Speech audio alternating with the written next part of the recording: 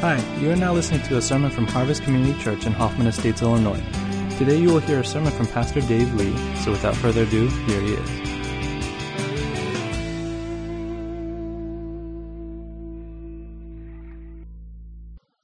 Good morning. Can you guys do me a favor and everybody just turn to your neighbor and smile? I normally don't do these turn to your neighbor things, but seriously, we are at a church service. Nobody has died. So let's just kind of turn to our neighbor and remind each other Jesus is risen and it's good to be here at church. I don't know whose child that was that shouted out Song of Solomon, but probably those are not the best songs for children in that book. But that kind of little comment just makes me smile in my heart and realize how great Seeds is.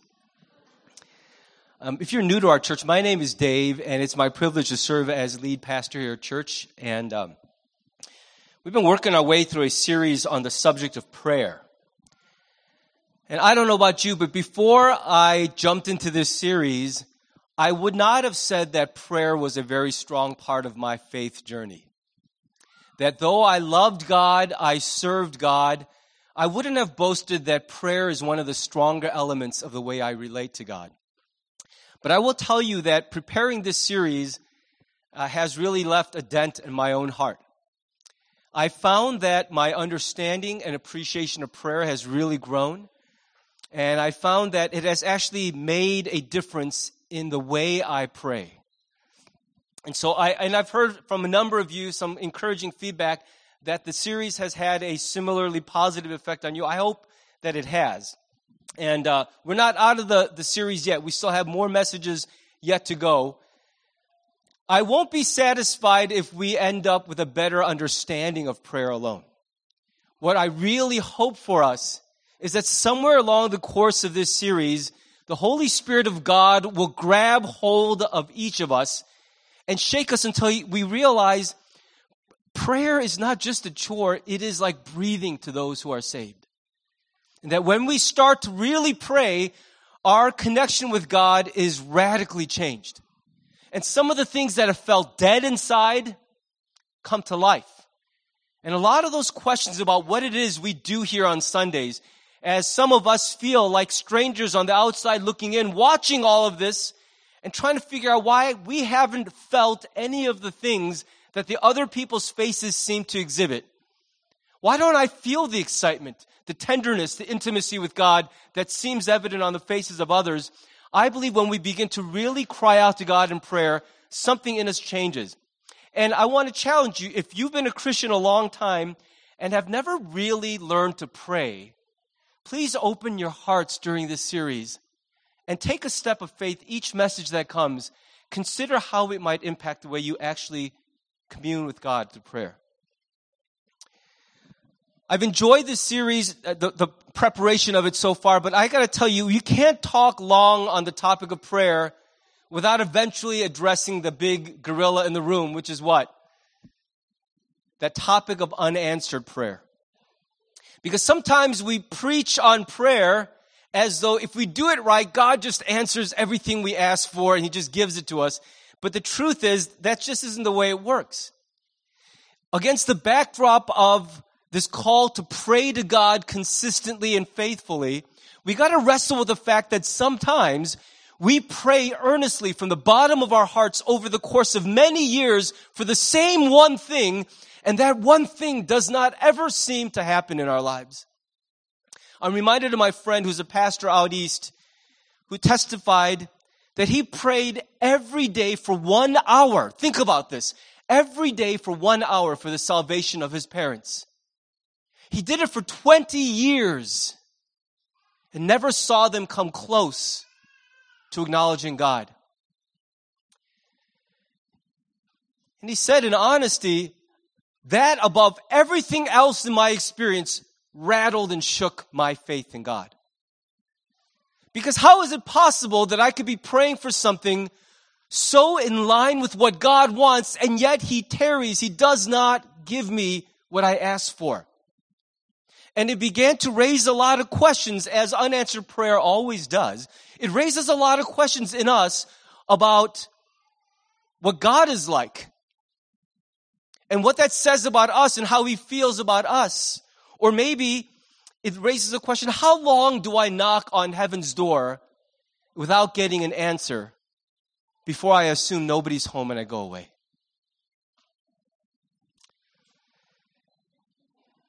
I want to read this passage for you. There we go. Is this thing on? Okay. By the way, don't think of the Journey song. Although I have to say, during the whole writing of this message, that song was in my head like a virus. Here's the passage, Luke chapter 18, verses 1 to 8. Then Jesus told his disciples a parable to show them that they should always pray and not give up.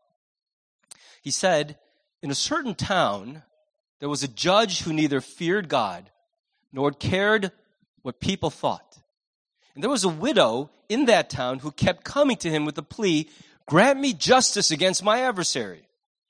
For some time he refused, but finally he said to himself, even though I don't fear God or care what people think, yet because this widow keeps bothering me, I will see that she gets justice so that she won't eventually come and attack me. And the Lord said, listen to what the unjust judge says. And will not God bring about justice for his chosen ones who cry out to him day and night? Will he keep putting them off? I tell you, he will see that they get justice and quickly. However, when the Son of Man comes, will he find faith on the earth? You know, we already established that the problem of unanswered prayer causes a lot of tension for those of us who are Christians. Because we pray and we pray faithfully and we pray for good things, and yet they don't come to pass. And we begin to ask a lot of very uncomfortable questions about what all of this means. It's a bit of a silly example, but comedian Aziz Ansari, any of you guys familiar with him? He not only does comedy and TV and movies, but he wrote a book called Modern Romance. And in this book, he tells a lot of stories about what dating is like if you're a young adult in America today. And it was an eye-opener for me to read. I thank the Lord Jesus Christ that I'm not young and single today. All of you are young and single. It's so challenging today to figure all of this out. The rule and the etiquette was so much simpler back when I was single. And he talks about how with the arrival of technology, there's all this etiquette and layers of complexity regarding the way you contact each other. And he was telling the story of a girl named Tanya that he had a great first date with, and he played it cool, waited a couple days, and then texted her to ask her out to another concert, something that a band that they had both talked about and enjoyed was coming to town. So he texts her, and he fires it off. It's kind of a really cool, mellow, sort of kind of direct, but kind of not direct text. And then he sees this. And that's always the problem you can sign. The minute you send it, this tells you the other person read it, and they're tick, tick, tick, tick, tick, tick. So they're typing, but he said after a couple seconds, the bubbles went away. Which means they were starting to say something, and they changed their mind.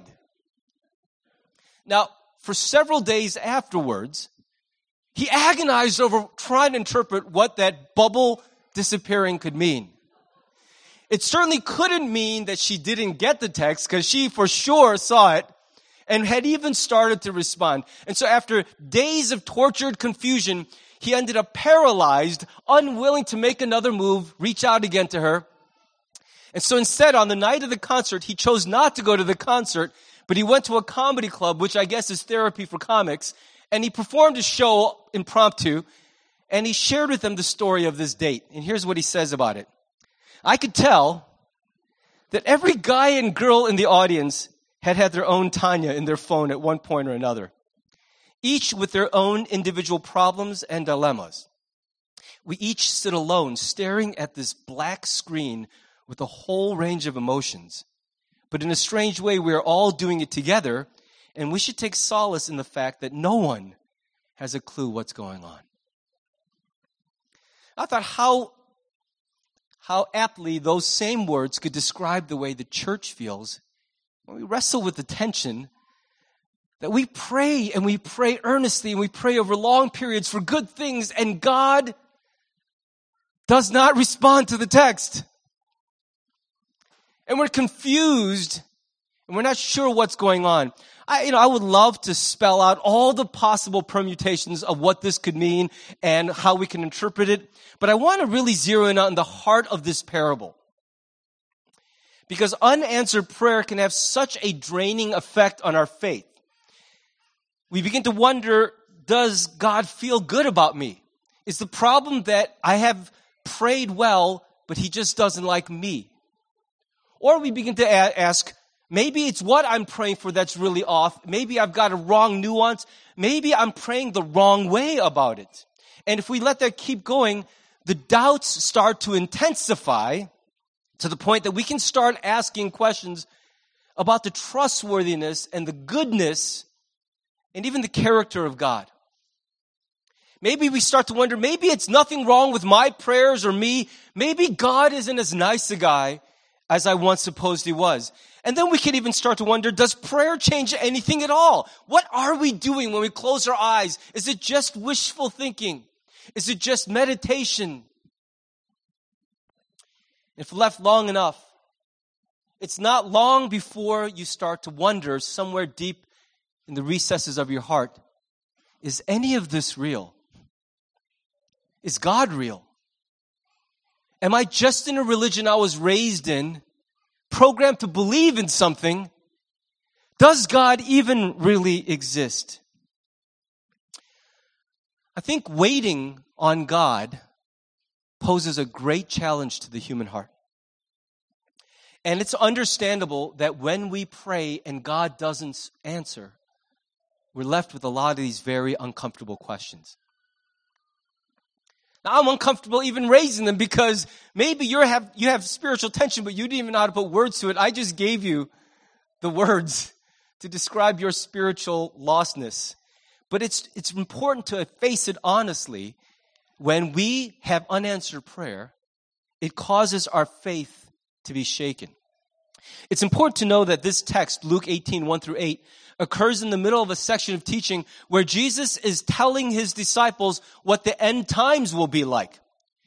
He's describing and talking about the promise that one day he will bring an end to human history. He will return and seal everything. It'll be finished once and for all, and a new era of time will begin.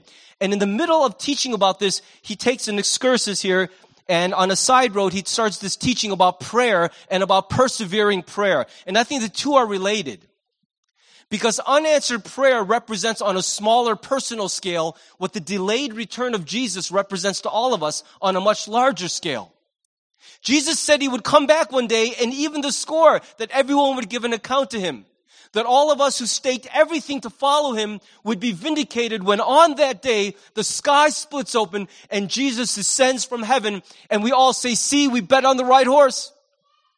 We backed the right one. We trusted him as Savior. And all the while, if you're an honest thinking Christian, somewhere in the back of your mind has to be this lingering thought, what if? What if none of it's true? What if it was all a story? So one day when Jesus comes back, it will be like the final word of the story. The end. I was right. Ha ha! It's all true. And I'm yearning for that day. That's why as I get older, the songs we sing about the return of Christ always make me want to cry. I cannot wait for that day when everything I've staked my life on is vindicated and proven to be true. And I realize once and for all that my faith in Jesus was not a misplaced faith. But if you're really honest, you live with that other doubt lingering somewhere in your subconscious all the days of your life. That's why the return of Jesus matters so supremely. Because on that day, all doubt will be erased. All questions will be settled. And so as we learn to wait patiently for the day when our faith is justified, the same dynamics apply when we're waiting for God to respond to our prayers that go unanswered. And Jesus then tells them a story. And he explicitly says, the purpose of this next story, guys, just in case you miss it, is this. I want you to know you are always supposed to pray and never give up. It may seem foolish, even cruel for Jesus to respond to our doubts when unanswered prayers come by telling us the answer to your doubts is to keep on praying and never give up. That may seem cruel. It's like when you ask a girl out for a date and she keeps saying no and you're like, forget it. Then she goes, no, don't stop asking. You're like, that's just cruel. Why do you keep asking me to ask you when your answer is constantly no? It may seem cruel until you read the parable and understand what it is that Jesus is really trying to reveal to us. I won't dwell very long on the story itself. It's a very simple story, but I want to try to strike at the heart of what it means. The story sets up around a very familiar scenario in Jesus' day. There were judges who operated in the religious realm, but there were also civic judges. And some of these judges were not religious men at all. They weren't people of faith. They had no conscience whatsoever. And it was a very common thing that if you were powerless in society, these judges could enrich themselves through corruption. They had no interest in carrying out justice. They only had an interest in having their own power preserved and enriching themselves while they were in office. So here's the story of a widow who is powerless, without an advocate, and she has an adversary that's tormenting her, and she's seeking some legal protection. So she goes to the judge and cries out for justice, which is already a Hail Mary pass, because this woman in Jewish society is about at the lowest end of the totem pole. She has no power. When she goes to the judge, she can't appeal to any rights. She's just begging and throwing herself at the mercy of this judge. And what it says, and this is very strong language, this man neither feared God nor cared what people thought. In other words, the two things you could appeal to try to get a little fairness and compassion was missing in this man. I don't know if you've ever needed a special favor from the dean of your college or something, or a boss. You needed you're like, I really need these vacation days. And so you're about to go and look at your boss, and you walk into his office and you're hoping for a smiling, inviting face. Instead you get, I'm busy. What do you need? And you're like, forget it. And you walk out because just the face alone tells you you're going to get nowhere. The door is shut to you. You can't appeal to, for the love of God. I don't love God. Next. Well, people are going to think you're mean. I don't care what people think. Next. And so this woman walks into a judge who in the original Greek is very strong language to describe somebody who has no outside forces on his heart. He answers only to himself. He doesn't care what you need or what you think or what you hold over him. He will do only what he wants to do. So this is the kind of man from whom you could expect no mercy, no justice. And yet this widow boldly goes and she asks him, and as the story goes, you might expect, he rejects her over and over and over. Sorry, your case is no good. Leave. I don't have time for this. And this woman, because she really has no other choice, goes back day after day after day with the same plea. And eventually, like Bruce Lee says about be the wata, like she just wears this man down. And listen to his testimony. I don't care about God. I certainly don't care about people. But darn it, this woman. So, some of us know what that feels like. No, I'm not talking about. When somebody, I'm not talking about my wife, evil people, just wears away at you. Can I get this? Can I get this? Can I get this? Can I get this? And after a while, you're like, fine, get diabetes. Eat your candy. I don't care. And after a while, this constant nagging just eats away at you until the point that you can't even think about why you said no. You just want to get this human being out of your life. And she, just through sheer relentless perseverance, extracts justice from this very hard judge. Now, it'd be easy to presume that the proper interpretation of this whole parable is this. God is way too busy to be troubled by your little drama. He's running a whole universe. You think he really cares that you get all the green lights on the way to work because you woke up too late for your meeting? Why are you bothering with that? Lord, please let this light turn, please let the light turn green. And maybe you could interpret this parable as, what a stupid prayer. You think God has time for that? But, though God is too busy and too high above us, if you really want something and you knock on that door hard enough, long enough, prove to him you're serious and desperate, maybe, just maybe, you will turn God's ear and he will finally be like, oh my gosh, you are persistent. Here, you can have a green light. And maybe, just maybe, if you don't stop praying the whole drive in, you might make it to your meeting on time. And that's the way I used to think this parable was to be interpreted. I was deeply ashamed when I looked back at my early youth group sermon notes and realized I taught a generation of students that that's how it worked. Someday in heaven, I'm going to have to stand before God and explain that one. That is not the point of the message at all. In fact, the point of the parable is exactly the opposite of that. He uses this cruel, unjust judge as an example of the opposite of what God is like, to prove to us the folly of giving up in prayer.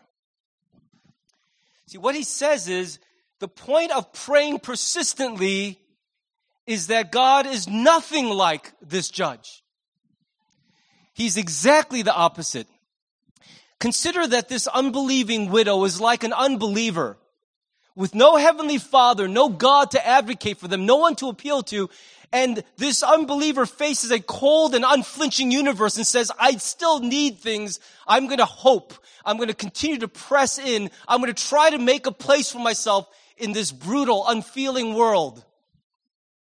And all over this planet, there are unbelievers with no God behind them, staring at fate, at a cold, dark universe, at evolution, at random chance, and yet they have the audacity to hope.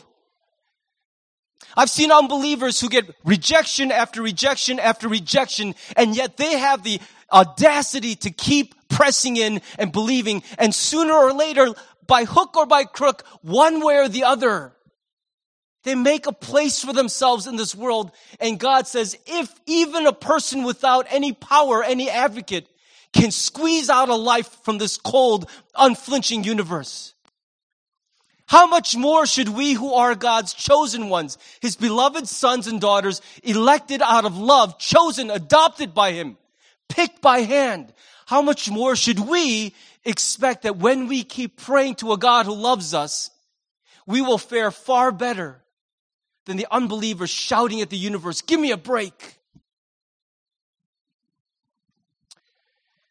If an atheist can dare to hope for something in this life, how much more should those of us who have been chosen by God dare to hope and not give up?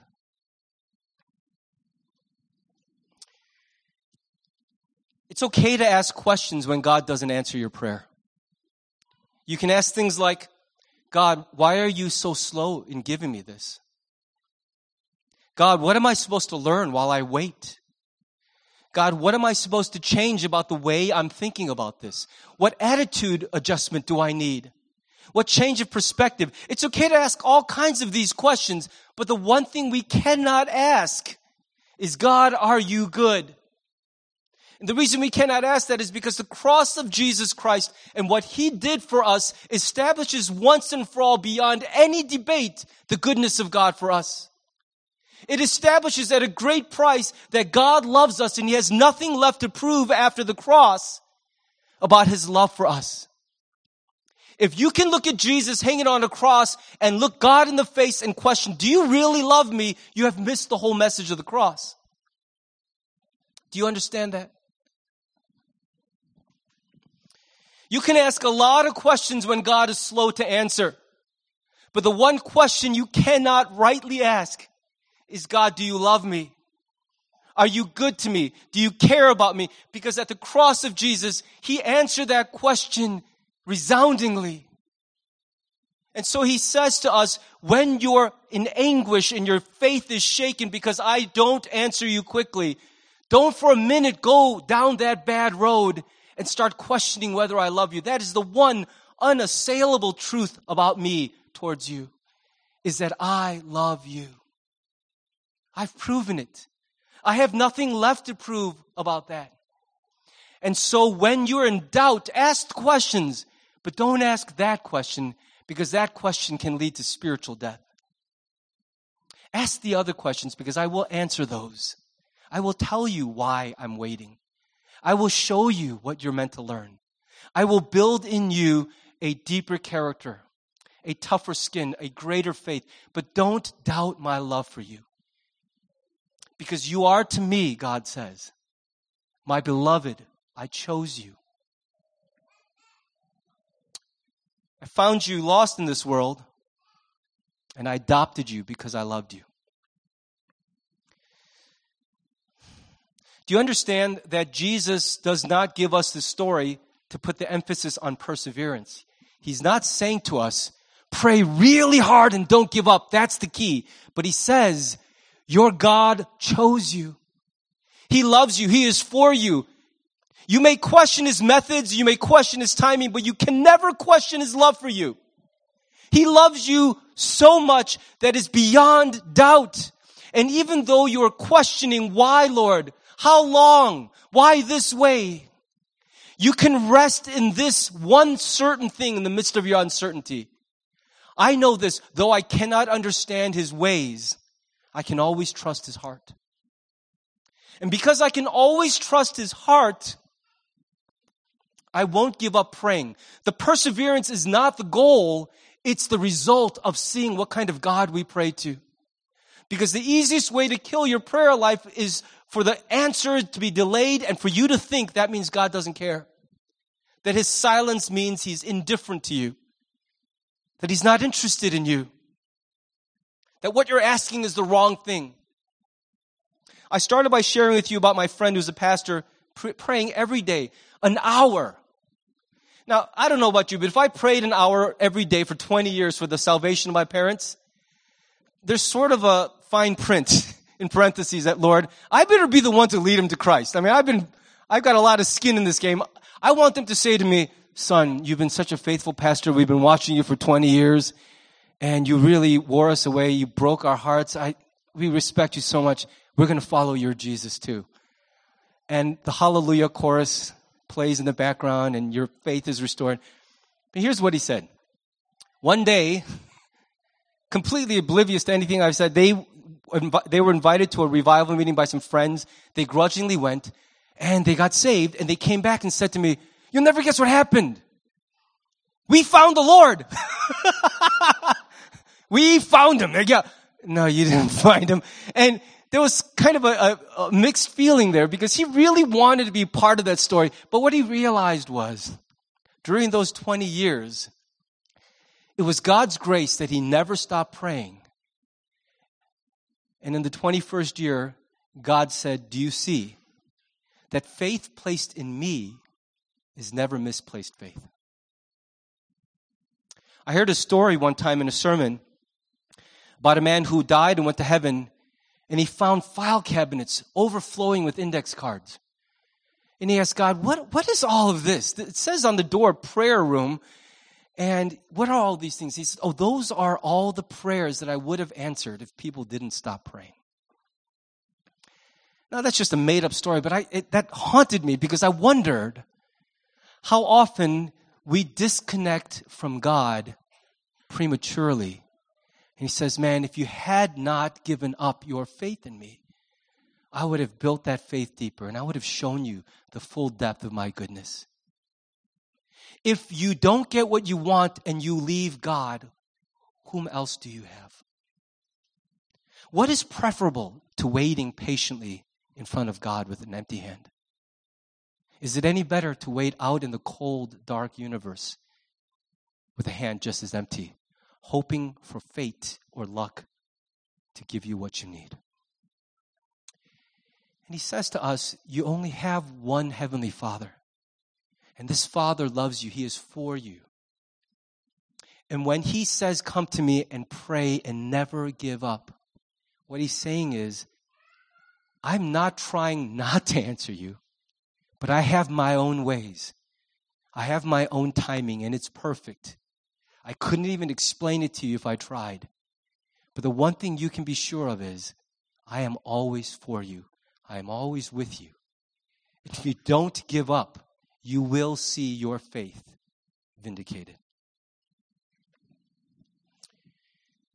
I'll close by saying this. Imagine that you, and this is a very irresponsible illustration. I understand that already, so don't send me emails. But imagine that you were at a shopping mall, and for some reason, in an emergency, you had to leave your small child in a safe place, and you said, stay right here by the Auntie Anne's pretzels. Right in the spot, don't move, stay right here. Mommy or daddy is going to be right back. Just wait for me, don't move. And you went off to look for your other dumb kid who ran off, and in the back of your mind, it's taking longer than you thought. You're thinking, oh, this kid that was left behind is worried. He's wondering, where's mom, where's dad? And that child is facing a dilemma. Mom or dad said they would be back and to stay right here. But from what I can see, nobody is coming. And so when we're in doubt and we feel anxious, what do we always do? We take matters into our own hands. I can't wait for this bozo anymore. I'm going to go look for my lost mom or dad. And they take off and you come back huffing and puffing. Where's the kid? Now think about how frustrating that is. See, that child didn't leave because of fear. They left because of doubt. Ultimately, it wasn't because they were nervous. It was because they didn't really believe you when you said something. That what they should have rested on was your promise that mommy or daddy will not leave you and just go home and go, hey, didn't we have more kids? We're never going to do that. You mean more to us than you realize. Even when we're spanking you, we love you with our whole hearts. But if you doubt that for a second, you're going to wander off and be lost to me. And I won't know where you've gone. I might not be able to retrieve you from where you've been taken. I've always found this last question at the end of verse 8 so haunting.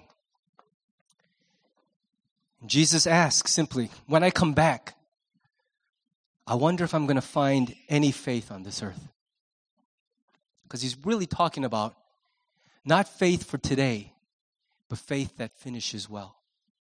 Faith that doesn't quit. It doesn't lose heart. And he asks very openly, this is what it looks like to know your Heavenly Father. You don't give up because you know He's for you. That no matter how long He takes, you wait because He can be trusted. I know I'm slow in coming back, but I am coming. You must live with me and for me. I will justify your faith. But then he asks, when I come back, I wonder how many of you really will still be there hanging on. When the great day of vindication comes, how many of you will still have faith? You might be wondering why I used a picture of the beach for these slides. It's not just because it was pretty, but I remember a day in Los Angeles when I was with my daughter Jordan, and it was her first time seeing the ocean. And there's something powerful about being with someone the first time they see something. And I was just sitting on the sand looking at the waves coming in and realizing, my goodness, she's never seen this before. And so when that happens, you kind of see it through new eyes. And what I just kept thinking about was, look at those waves just crashing and crashing one after another relentlessly, the same wave hitting that beach over and over and over. And here was the thought that I had that morning, was that I think that's the way God wants us to pray. I send one prayer, it hits the beach. I send another, it hits the beach. And because God is worthy of this faith, my prayers won't end, ever. I will pray always, and I will not give up, because the God that I pray to, the God that we pray to, is deserving of that kind of faith. And I know it can be hard to keep praying when what you ask never happens. But be certain of this. If it doesn't happen, God has a reason. And the one thing you can be sure of is this. He will not harm you. He will not rob you. He will not withhold His best from you. God is with you. He is for you. Don't give up praying. And I hope that speaks to some of you if you're in that place right now where that really is an important thing to hear. You're tempted to give up, but don't. Because what you yearn for, God is hearing. And it's worth it to pray to him. As the praise team makes their way up, I want to invite you to just bow your heads with me. You know, growing up in the church, whenever it came to prayer, it seemed the only thing I was taught over and over was this focus on my diligence, my intensity. I was taught pray more, pray harder, pray longer, don't stop praying. And those are not bad messages in and of themselves. But I think what was missing for me was you can't grow a prayer life by thinking about your own character. You can't grow in prayer by resolving to be a better praying person.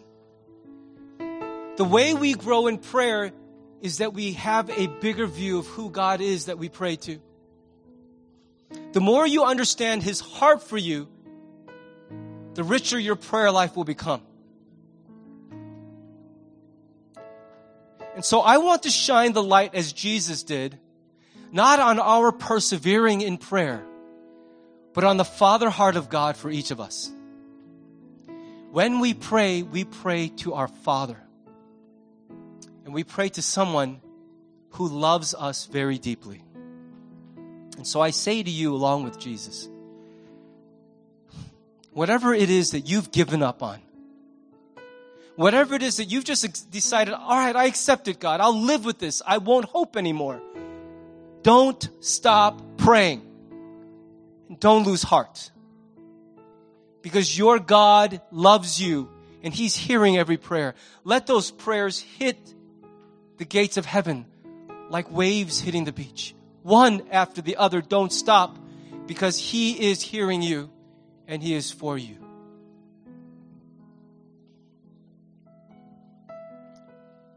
Why don't we just pray in response to God? You've heard a lot of things this morning. Pray that God will show you his heart. That as you see him, your prayer life will open up.